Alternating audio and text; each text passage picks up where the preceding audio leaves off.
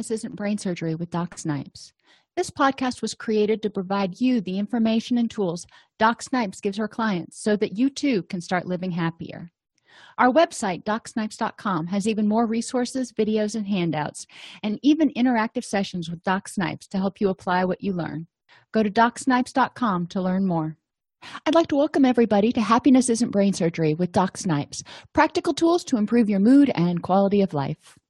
So today we're going to talk about goal setting. The past couple of weeks, we've talked about identifying what a rich and meaningful life looks like to you, and then overcoming some of the fear and obstacles that may keep you from moving forward, and addressing your motivation, figuring out how to get jazzed about doing what you need to do in order to move towards a rich and meaningful life, because change is hard, no doubt. Today we're going to be talking about goal setting. You know where you want to go, you're excited about doing it, you're motivated to make a change. Now, what's the next step? So we're going to identify the purpose of setting goals, learn about SMART goals and how to set them. And SMART is an acronym that you'll learn about. Explore ways to identify your goals, identify the 7 most common pitfalls in goal setting and how to prevent them, and learn how to write goals or think about things in terms of knowledge, skills, and abilities. So why do we care? Well, goal setting is an integral part of behavior change. If you want to do something, you've got to know what it is you want to do, what the outcome's going to be. Before you go on a diet, you know that you want to lose weight. You may not know how much weight you want to lose, but you know you want to lose weight. When you want to get in shape, you know you want to increase your physical fitness. Some of those goals are going to fall a little bit flat because you don't know exactly what you want to do. So we're going to talk about how to do that. Goal setting is something you do every day, though. I mean, you get up in the morning and you have the goal of getting up, eating breakfast, going to work, doing what you need to do. Usually when I get to the office, I go through my checklist of things that need to be done that day, and I kind of set little goals for myself. I know I need to get these things done. And then I have the goal of going to the gym. I have the goal of spending time with my kids. Those are all goals that we do every day. So we need to look at how to set our most effective goals. Ineffective goals can have a negative impact on your self-esteem if you set goals and then you fail to achieve them. And this is one thing, like New Year's resolutions usually actually cause people more problems because they start doing something, they do it for a couple of weeks, and then they kind of lose their motivation or momentum. And then they think, well, maybe I can't change. Everybody can change.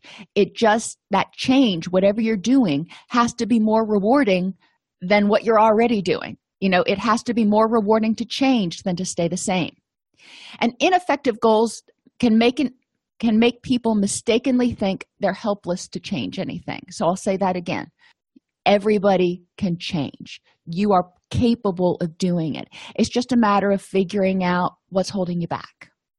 So, identifying pitfalls in goal setting. One of the things I do when I do a group on goal setting is I have people pretend they're going to prepare an authentic Italian meal. Most people cook, so at least a little bit, whether it's, spaghetti out of a jar or, something more grand than that. But most people can work with this. The first thing you've got to do is develop your knowledge. You've got to learn what an authentic Italian meal consists of. What is it besides spaghetti? And, what makes the spaghetti unique that makes it authentic Italian versus not? Decide what's going to be in your meal. So, maybe there are appetizers, maybe there are desserts, maybe there are side dishes in addition to your main course. So you decide what's going to be in your meal. So you're learning what's out there, what's possible. You're learning what you want to have in your meal. Then you're going to learn about how to prepare the meal because you probably don't know how to prepare at least some of the things. So you're going to go online maybe and go to one of the food websites and look at a recipe and learn how to prepare it. YouTube also has some great videos, but I digress.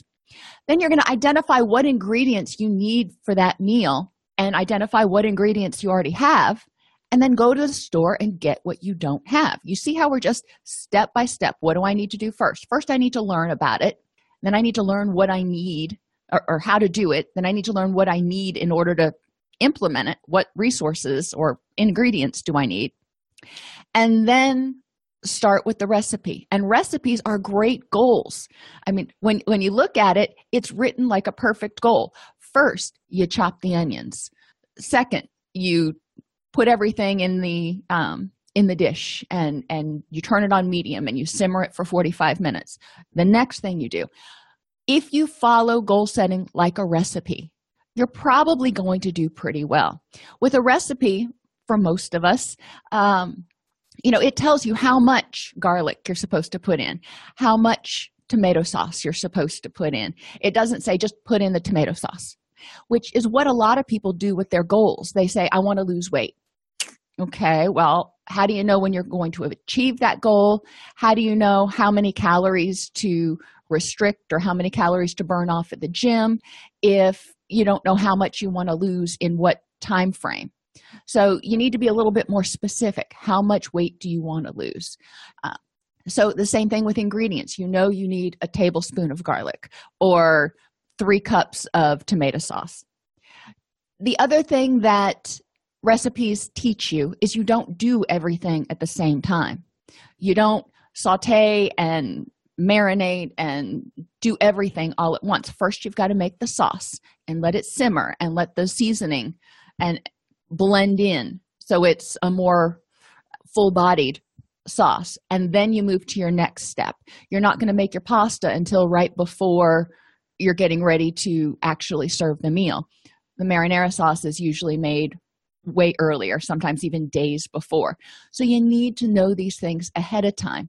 Same thing with your goals. You're not going to do everything all at once. It's a stepwise process. So SMART goals are specific, measurable, achievable, grounded in results and realistic and time limited. So specific means anybody can observe it. You know exactly what you're going to do. Getting in shape. That is a really broad goal. What does that mean? Does that mean being able to bench press your body weight? Does that mean being able to run a 5K in under 20 minutes? What does that mean to you in order to get in shape? So you need to be specific. That way, when you achieve that goal, you can look at it and go, yep, I can cross that off now. I've achieved it.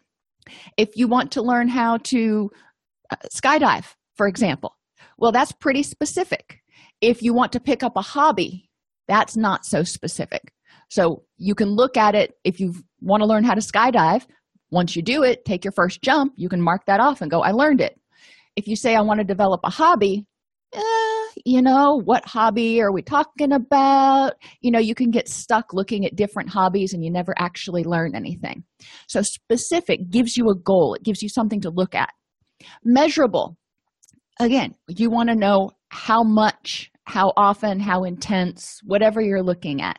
So if you want to lose 3 pounds a week, if you want to be able to run a 5K in under 30 minutes, if you want to do these things, it's measurable. So you can measure it and go, I'm almost there, or haven't made it yet, or yes, I'm there. Achievable. It has to be something you can do. There are certain things that we are just not, each individual person has their strengths and weaknesses. There are certain things that you're just not going to be able to do. And knowing what those things are is going to be really important. So I always give the example of if I wanted to become an astronaut. Well, that's not even achievable for me. At this point in my life, I'm too old, and it's not a ding against me, it's just reality. I'm too old to go back, get the additional doctorates that I would need to be competitive to become an astronaut. So it's not achievable for me at this point. If you have a 50-year-old woman or 60-year-old woman who decides that she wants to have babies, that may not be even physiologically achievable for her at that point in time. So you need to choose goals that are achievable. They have to be realistic in their time frames. If you say, I want to lose 30 pounds, okay, that's measurable, that's specific. But if you say, I want to lose 30 pounds in a month, that's not real realistic. Could it be done? Maybe. Would it be healthy? Definitely not. So, what are we looking at in terms of realism. And generally they say expect to lose between 1 and 2 pounds per week. So if you want to lose 30 pounds, that's going to be more like 4 months to take the weight off. That's realistic. Otherwise, you're setting yourself up for potential failure if you're going to try to do it faster than that. And time limited.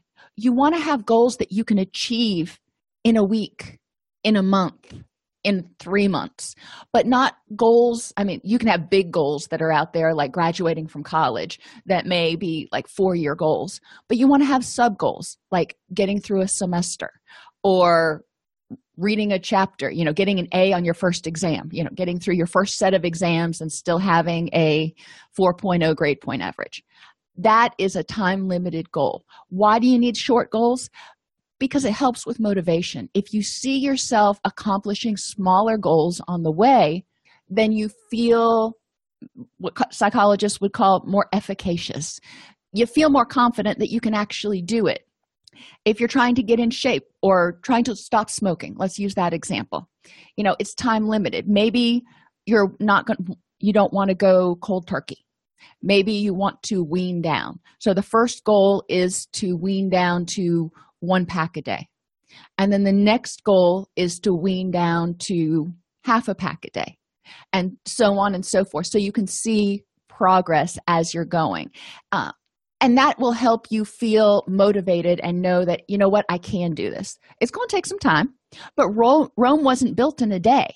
Whatever you're doing now took a while to learn and start developing the habit or whatever you're doing. So undoing it or changing is going to take some time, but that's okay. So think about the last goal you set that was successful. What was it? And then think about the last goal you set that was unsuccessful. And I'll give you a hint. A lot of times that's New Year's resolutions. You can think real easily about those. What's the difference between the two? And a lot of times you'll find that the goal that was unsuccessful was not specific enough or measurable. It may not have been achievable, or you may have set unrealistic time limits. Or you may not have had small goals, so you never felt like you were ever going to get to the end. I remember when I was little, my grandmother used to participate in Weight Watchers, and every time they reached a milestone, they would get some sort of a reward for reaching a weight loss milestone. We do the same thing in 12-step programs.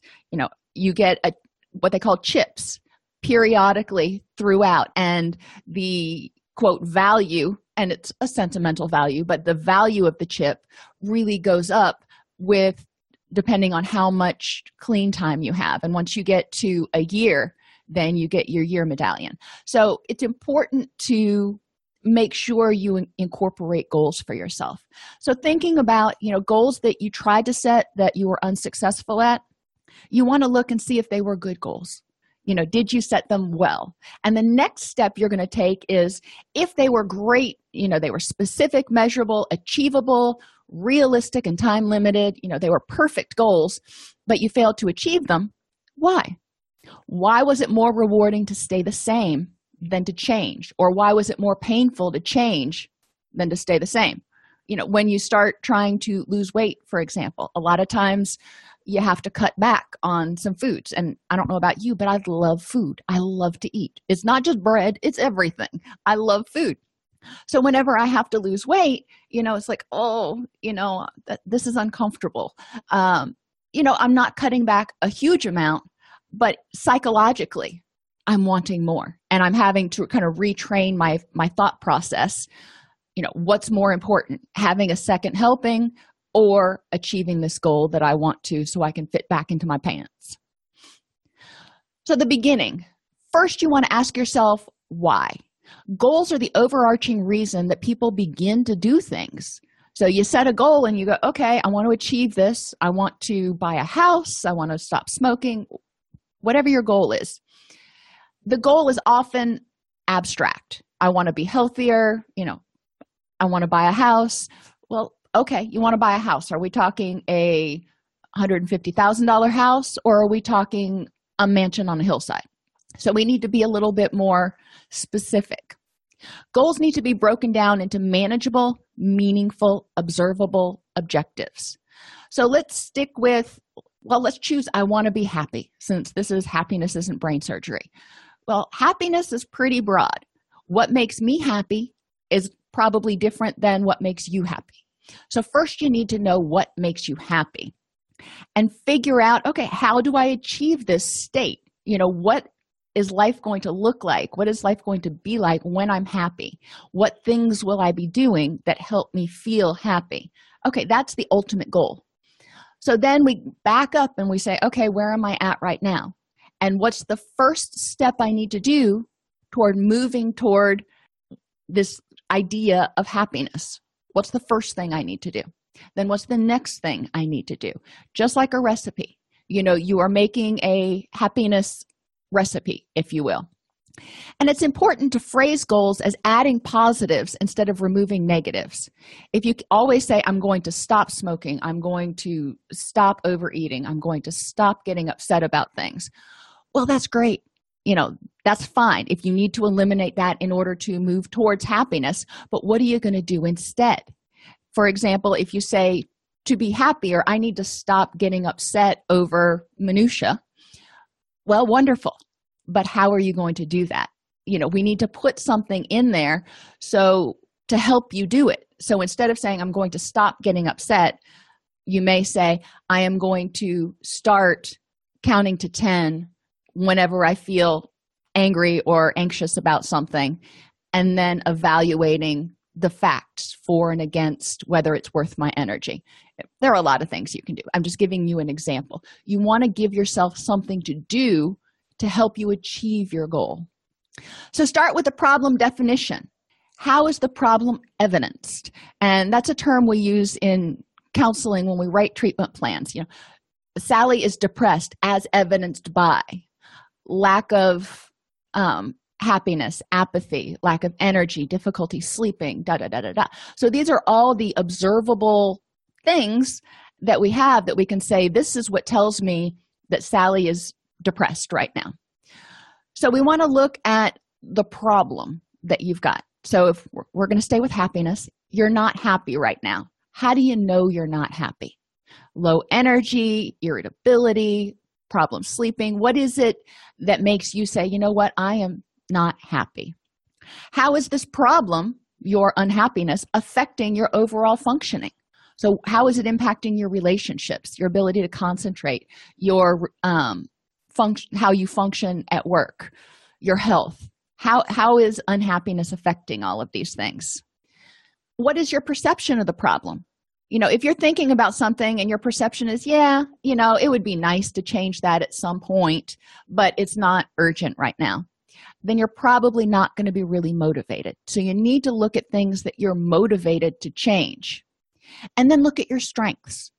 When you have tried to resolve this problem in the past, what has helped?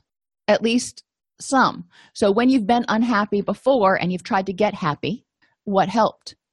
When you've been happy before, what was different? Maybe you were working at a different job, or maybe you were, I know I'm happier if I'm going to the gym at least 5 days a week or working out in some fashion. That's something that's important to me. So I know that for me to be truly happy, that's something I need to do because it's great stress relief and it helps me kind of clear my head. What is it that's different when you're happy, and how can you make that happen now? So the next step is the goal. If you're unhappy, all right, well, what's the resolution of that? To be happy. So the broad goal and for resolving this problem is to get happy. The absence of the problem is to be happy. One way to figure out what happiness looks like is to ask yourself, how will your best friend know when you've achieved your goal? So how will your best friend know when you're happier? What things will they see in you or see you doing and they'll say, you know what, you seem a lot happier lately. Likewise, what things will you see in yourself? And it's important to think about what other people might see as well, because a lot of times our change occurs kind of slowly, so you may not notice small changes. Think about when you've got a puppy and you have that puppy and they're so cute and so small, and you come home one day, and you've had the puppy for 6 months, and all of a sudden you realize, you know what, you're not a puppy anymore. You're a dog. Same thing for goals. Because you're immersed in it every day, you don't necessarily notice the incremental changes, and then you have a sudden aha moment. But people who haven't seen that puppy, or they see it like once a week, they may come over and go, oh my gosh, your puppy's grown so much over the past week. Same thing for our goals. Our friends may say, you know what, I'm really seeing that you seem to be more energetic over the past week or two. What are you doing differently? One way to figure out what these goals are, and I know we're spending a lot of time on the overarching goals, but it's important because if you have good overarching goals, then you can get motivated. If you see something in the distance, think about running a race. When you see that finish line, you can stay motivated if you can keep it in your mind's eye. So we want to know as detailed as possible, what does this goal look like? So if you woke up tomorrow and you were happy, what would be different? If you woke up tomorrow and you were a non-smoker, what would be different?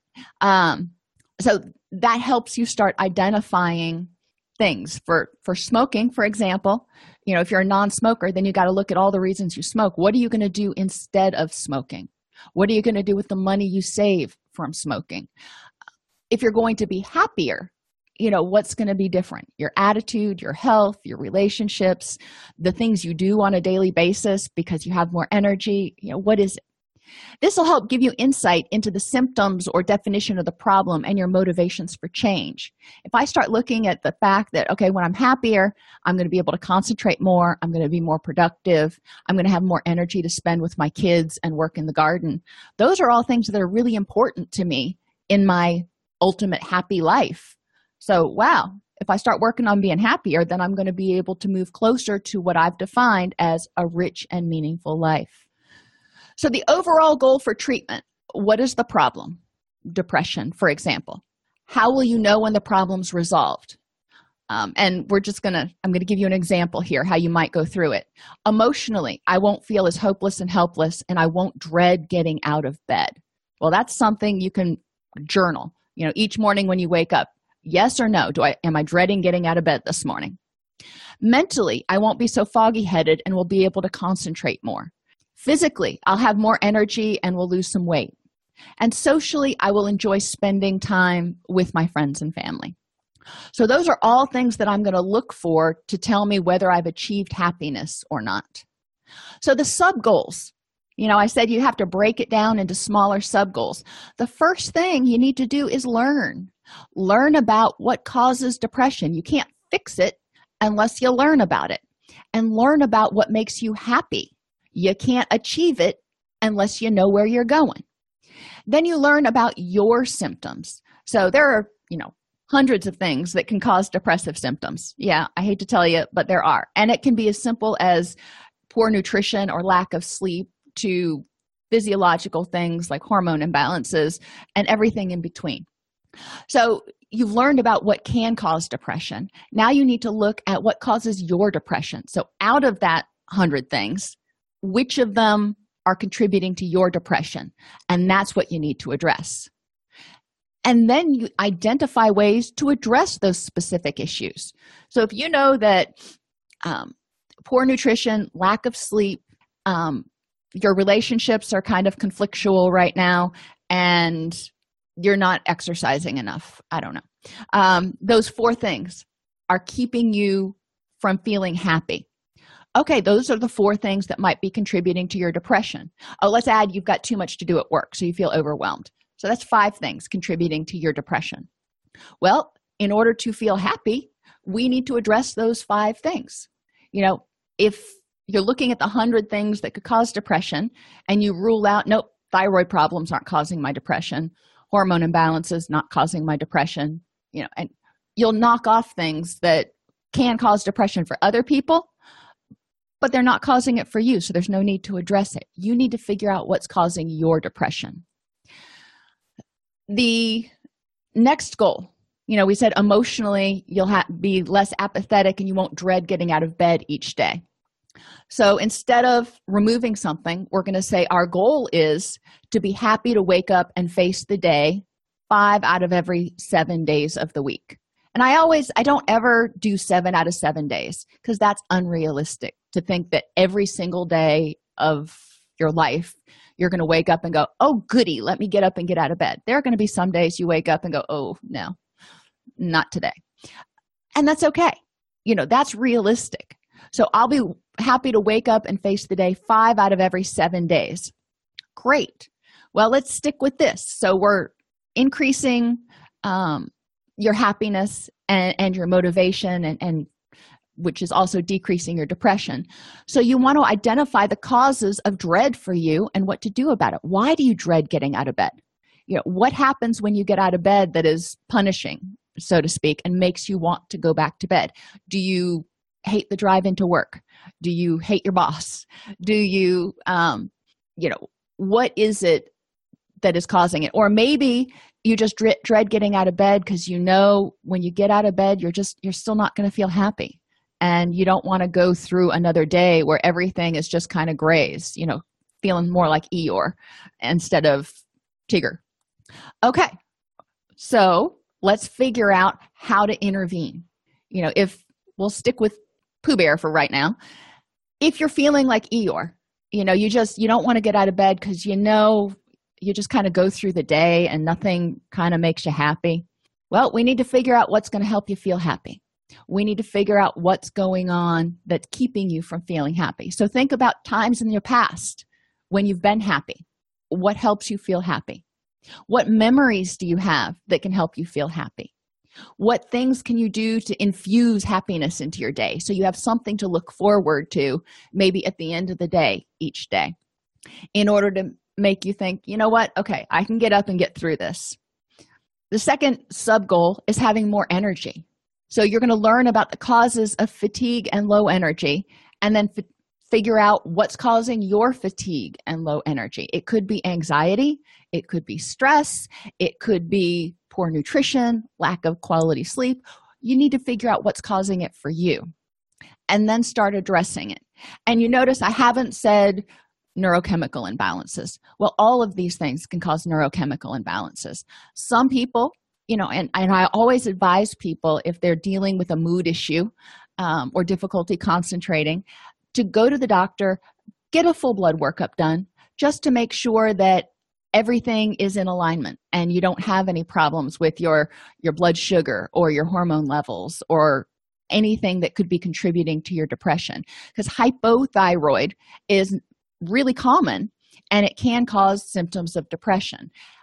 Low testosterone and low or estrogen that is either too low or too high can also cause mood symptoms. So it's important to rule out the things that are easy fixes, so to speak, and then move on from there. So once you've got your body machine operating efficiently, then what else might be causing your fatigue and low energy, and what can you do differently? The ultimate goal is to be happy. So you want to say, I will know when I've achieved this goal because at least 5 out of every 7 days, I will feel happy and content and not dread getting out of bed. So you can keep a journal and each day log in it, on a scale of 1 to 5, 1 being really unhappy, 5 being just giddy as all get out. How did you feel? So 5 out of 7, every 7 days, you want to be a 3, a 4, or a 5. And you can look at that log, and that'll help you identify patterns in your happiness, so to speak, and start connecting the dots to figure out what makes you happiest. Mentally, I'll be able to concentrate, be more creative, and more productive. Well, this one you can measure by having your to-do list and figuring out what you mark off, and potentially measuring your concentration level, on a scale of 1 to 5. But I would really just focus on productivity because you can have a list of things and feel like, yeah, I'm being more productive. Physically, I'll have energy, not feel so achy, and be in better shape because I'll have the energy to take care of myself. Okay, so physically, and how do you know if you're doing those things? How do you know if you've got more energy? Well, again, you can rank it on a scale of 1 to 5, or you can identify, things that you do that indicate that you have more energy, like going to the gym. And my relationships will improve because I will be able to enjoy spending time with people and they will not be angry with me all the time anymore. Another thing that you can rank on a scale of 1 to 5, so to speak. How are my relationships going? This one's a little bit more difficult to rank on a daily basis, but every week check in with yourself and go, how are my relationships going? Do I feel like people are less angry with me? Do I feel like my relationships are going better? And you'll either have a yes or a no. When trying to change, it's important to aim to increase the positive behavior. So instead of saying, I'm going to stop crying as much, say something like, I'm going to laugh more. Instead of saying, I'm going to stop stress eating, say, when I get stressed out, I'm going to crochet for 20 minutes in order to deal with my stress. So you're putting something there in its place. So you can't crochet and eat at the same time. I will tell you, you need both hands to crochet. So you're putting something in there that stops you from doing the other behavior, but you're adding something instead of focusing on eliminating it. Instead of measuring how sad you feel, measure how happy you feel. So on your scale, you want it to have a happiness scale, and you want to measure how happy you are. Positive behaviors serve roughly the same function and are incompatible with the behavior you're trying to eliminate. So, for example, I'm really bad at taste testing when I cook, and I taste test a lot, and then I'm not hungry for dinner, and then I sit there at dinner and I'm just kind of picking at my food. So in order to eliminate that, taste testing all the time, I will either talk on the phone or chew gum or suck on a mint while I'm cooking, because that stops me from taste testing. So that's one of those things that I can do. For people who smoke and they want to stop smoking, what can you do that's incompatible with smoking? Maybe you don't smoke around your kids, so you're going to spend more time with your kids. Maybe, well, hopefully, you don't smoke when you're working out, so you're going to start working out more. Maybe, there are certain shows you really like to watch on TV, and in order to watch those, you have to be in the house, so you'll stop smoking in the house, and so you can watch your TV shows. Those are different things that you can put in there to kind of game the system, if you will.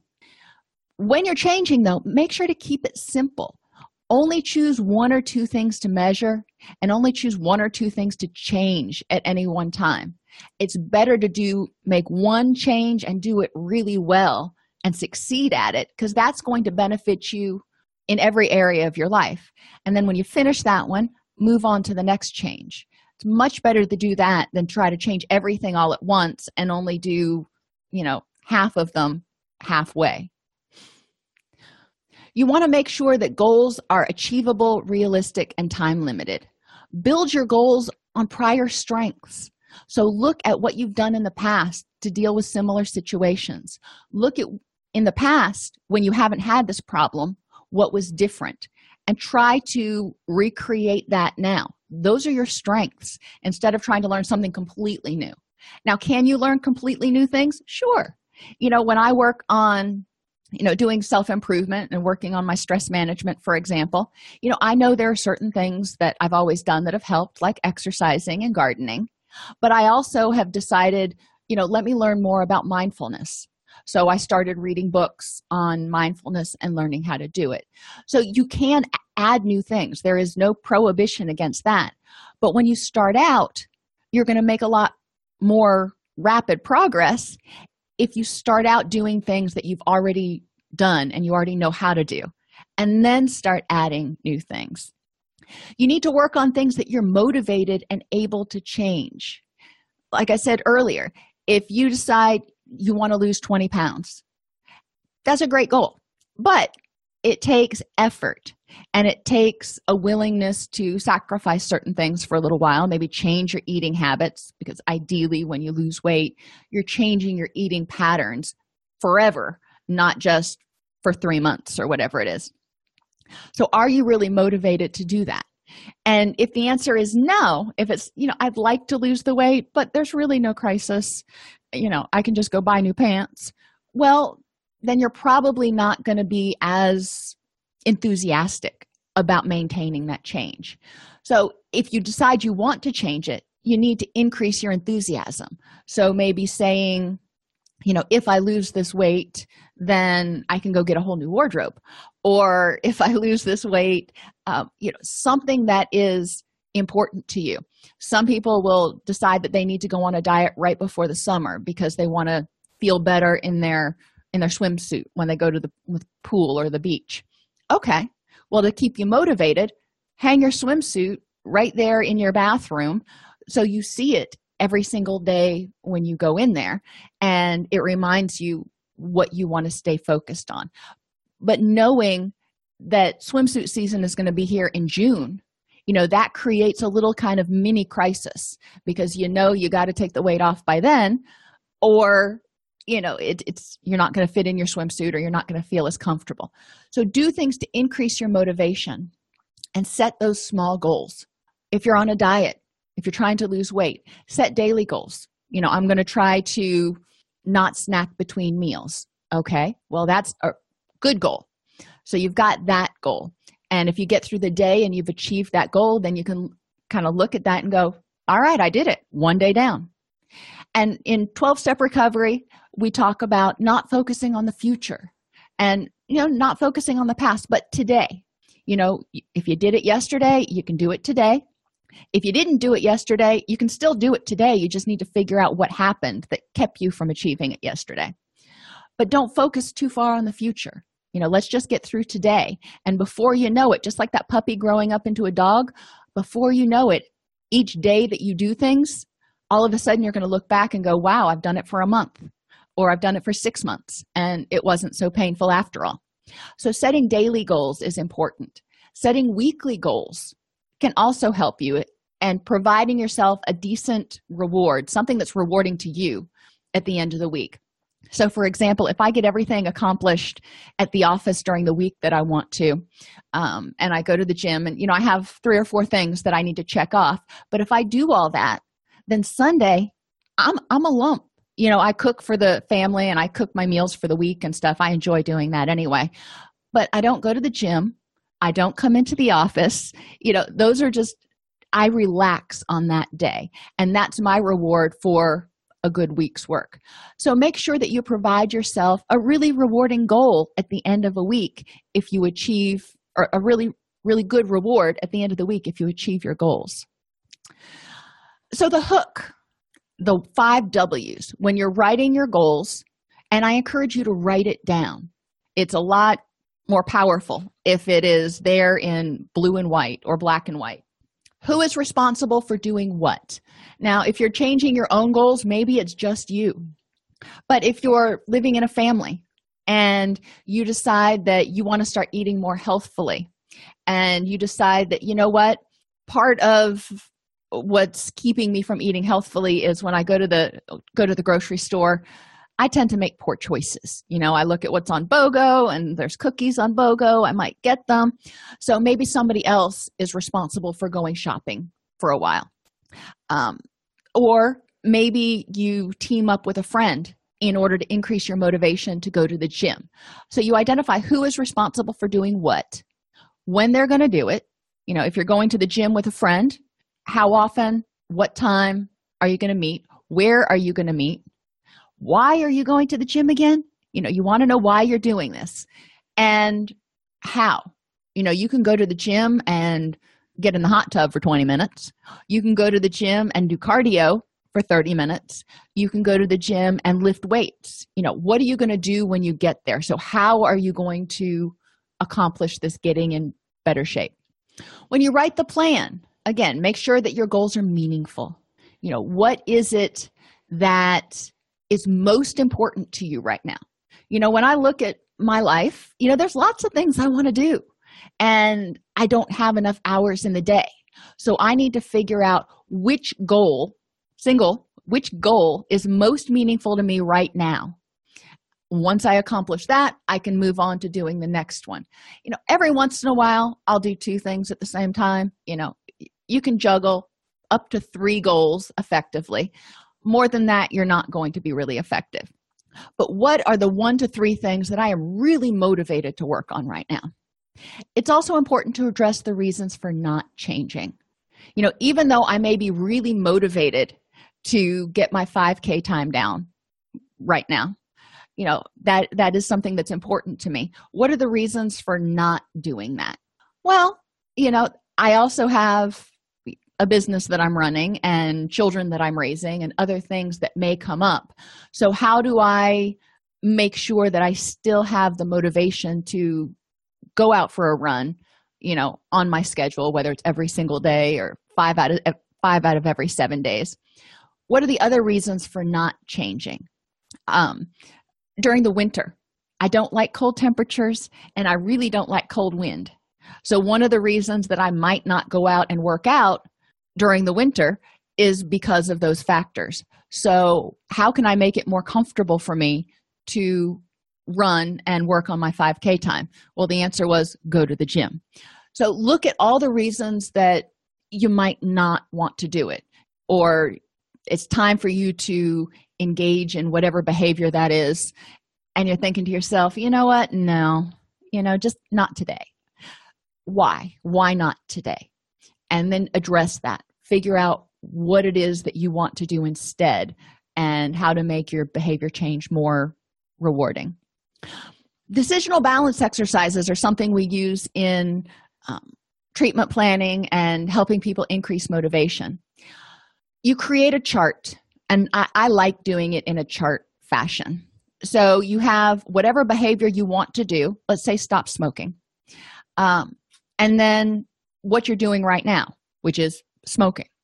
And then you're going to look at the benefits to not smoking, and you're going to look at the benefits to smoking. Because yes, there are benefits.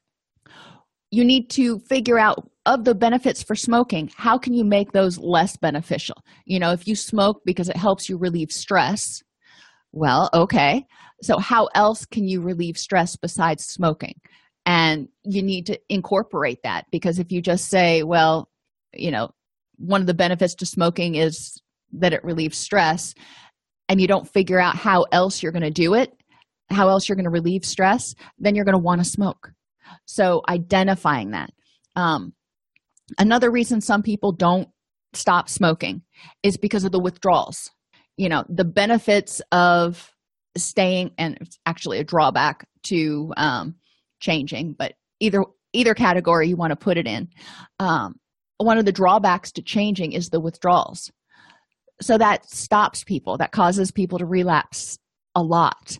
So you want to look at how can you deal with those withdrawals so you don't feel them as much, if at all. Talk to your doctor about ways. Nicotine is one of the most addictive drugs out there. And yeah, it's legal, and I can do a whole soapbox on that. But for most people, they will require some sort of pharmacological intervention to help them stop smoking. They don't have to be on it forever, but during that initial 6 months to a year, it helps immeasurably for the majority of people to help them stop smoking. So you want to figure out and make whatever the new behavior is that much more rewarding. So one of the benefits to stopping smoking is you won't smell like smoke all the time. So it'll be easier to get your clothes smelling clean and fresh. Another benefit is you won't have, the stained fingers or upper lip. So that's a benefit. So you won't have to worry about scrubbing off nicotine stains. Another big benefit is the financial gain. Okay. So right now, let's figure out, while you're going through the initial change period, the first 6 months to a year, with that money you save, what can you do with it that's going to be rewarding? It's not really rewarding if you just put it in your bank account and you go, yep, I saved $3.50 or something. Not so rewarding. But if every month you take the money that you saved from not smoking and you do something really fun, or you buy something that you really want. A friend of mine really loves guns. So, when he saves enough money up, he buys a new gun or a new part for a gun or whatever. I'm not a big gun aficionado. Or he goes out shooting, because bullets are expensive too. So looking at what you can do with that money to make it even more rewarding to change. So you can go, oh yeah, this is more fun than smoking out in the parking lot by myself. You also want to look at the drawbacks to change. And we started to talk about this a minute ago. One of the drawbacks to stopping smoking is the withdrawals. So you want to eliminate those when at all possible. Another drawback to changing may be that a lot of your friends smoke, and you won't be able to go out on smoke breaks with them without getting triggered or something. So looking at some of those drawbacks and figuring out, okay, your friends who smoke, how can you spend time with them not smoking? Maybe you can convince one or two of them to try to stop smoking with you. So, misery loves company, but you can all work to mutually support one another. And looking at the drawbacks to staying the same. What are the drawbacks to continuing to smoke? Maybe your wife nags at you all the time because you're smoking, or how much money you're spending on it, or whatever the drawbacks are. Or maybe, you're not allowed, my daddy wasn't ever allowed to smoke in the house. So, when football season came along, or for him it was golf, he couldn't sit inside and smoke and watch golf at the same time because my stepmother forbid him to put a TV out on the porch and forbid him to smoke in the house. So that was one of the drawbacks to continuing to smoke, was that he had to choose between golf and smoking. So figuring out how to increase your motivation and make it more painful or more unpleasant to stay the same, to continue smoking, than it would be to go through the withdrawals or whatever, and to change. Pitfalls: failing to consider why you currently do or do not engage in the behavior. If you're trying to lose weight, and this is one of the things I see a lot in people who are trying to lose weight and they're getting frustrated. They don't understand why they keep gaining weight. They don't understand why they eat so much. And it's not just because they love food. They eat when they're stressed. They eat when they're bored. They eat out of habit. So until they realize that, they're probably not going to be able to lose weight, or at least keep it off. A lot of people will go on the diets where they send you prepackaged meals. Well, this is all you have to eat, and this is all you're able to eat while you're on that diet. Okay, but it doesn't teach them any new skills, and it doesn't teach them how to make good food choices.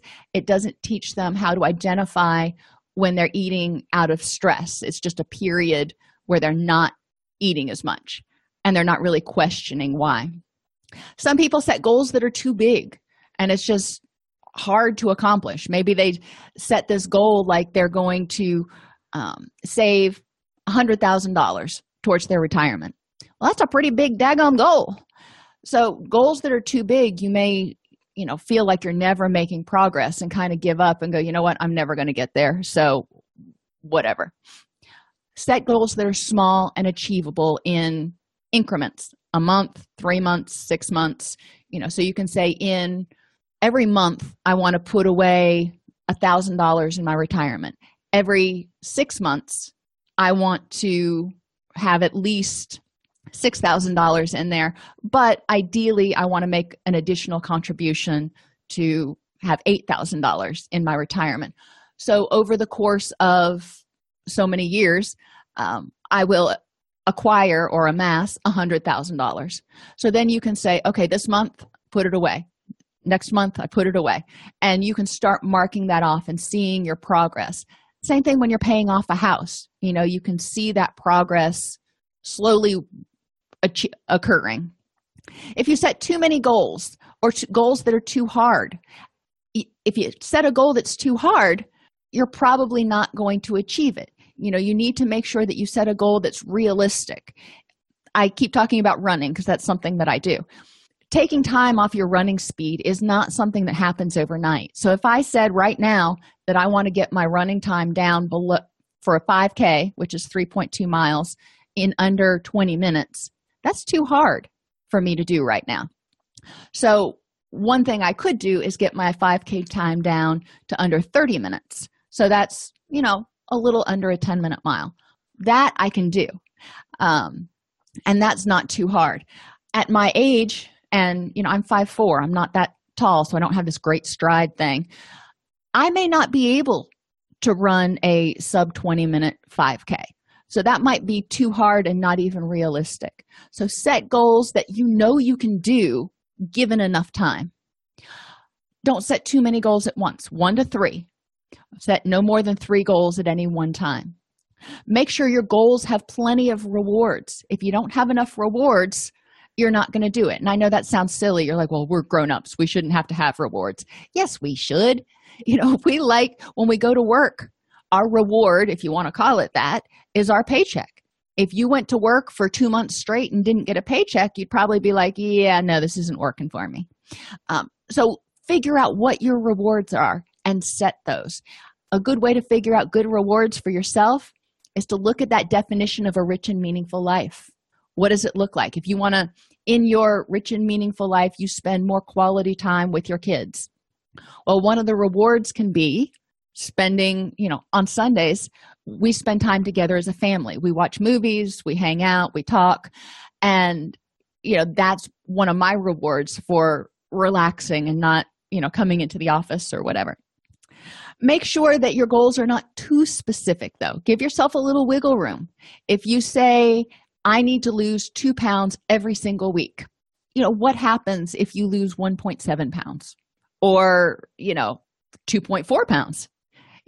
If you say, I want to lose about 2 pounds every single week, or, I want to start cutting down to, if you're talking about stopping smoking, I want to cut down to a pack a day over the next week. That gives you a little bit of wiggle room. So, you may, and I always use the word about a pack a day, because it gives people a little bit of wiggle room so they can say, yep, I'm almost there. And failing to individualize goals to your temperament. So if you're doing something, for example, working out, and this is one of my things, I like to work out, but I also hate working out alone. I'm one of those people. It's not that I use it as time for social hour, because I can't talk and exercise at the same time, but I do better in environments where other people are working out because it motivates me. And that's my extrovert temperament coming out.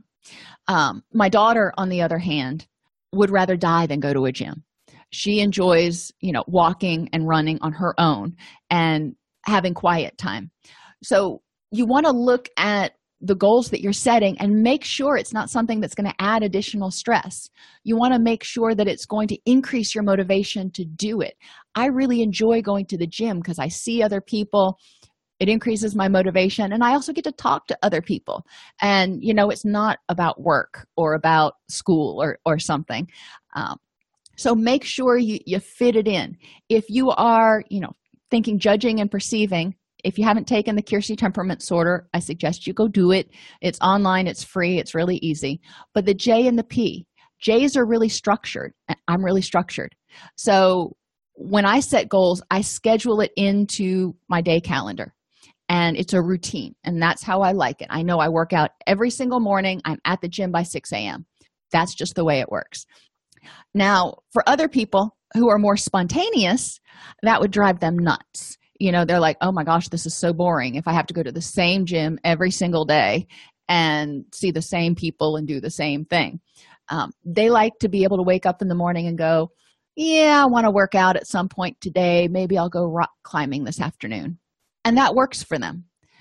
For me, if I haven't gotten that workout in by 7 a.m., gotten to the gym by 6, makes me a little nervous and drives me a little batty.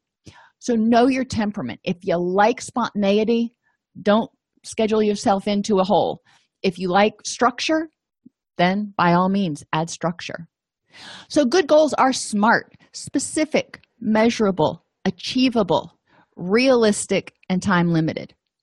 You can measure goals however you want. You can use a 1 to 5 scale, or you can use things that are observable, like I did it or I didn't do it, like the example we used with skydiving, or cutting down smoking to a pack a day or a half a pack a day. That's very observable. Make sure the behaviors you're trying to change actually will help you achieve the goal you're setting.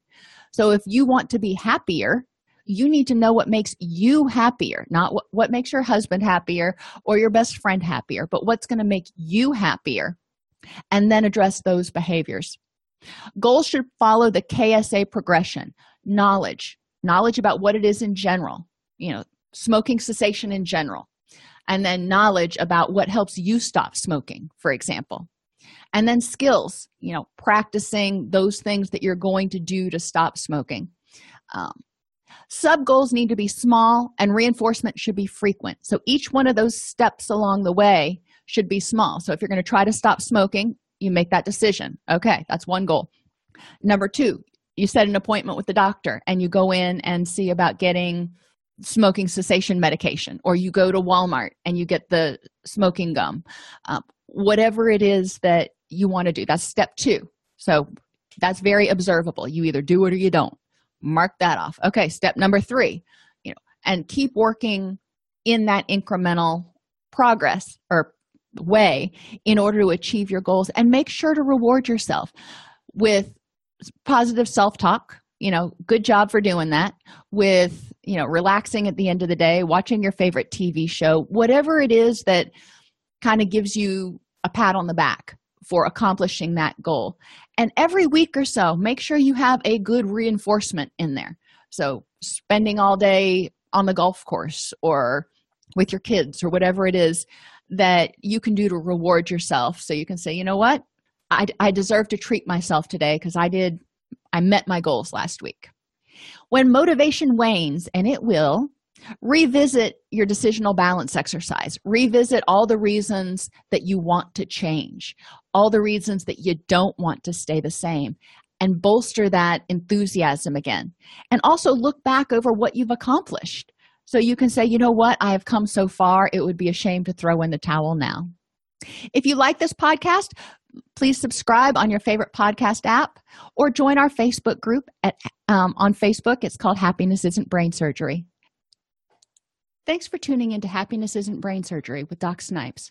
Our mission is to make practical tools for living the happiest life affordable and accessible to everyone. We record the podcast during a Facebook Live broadcast each week.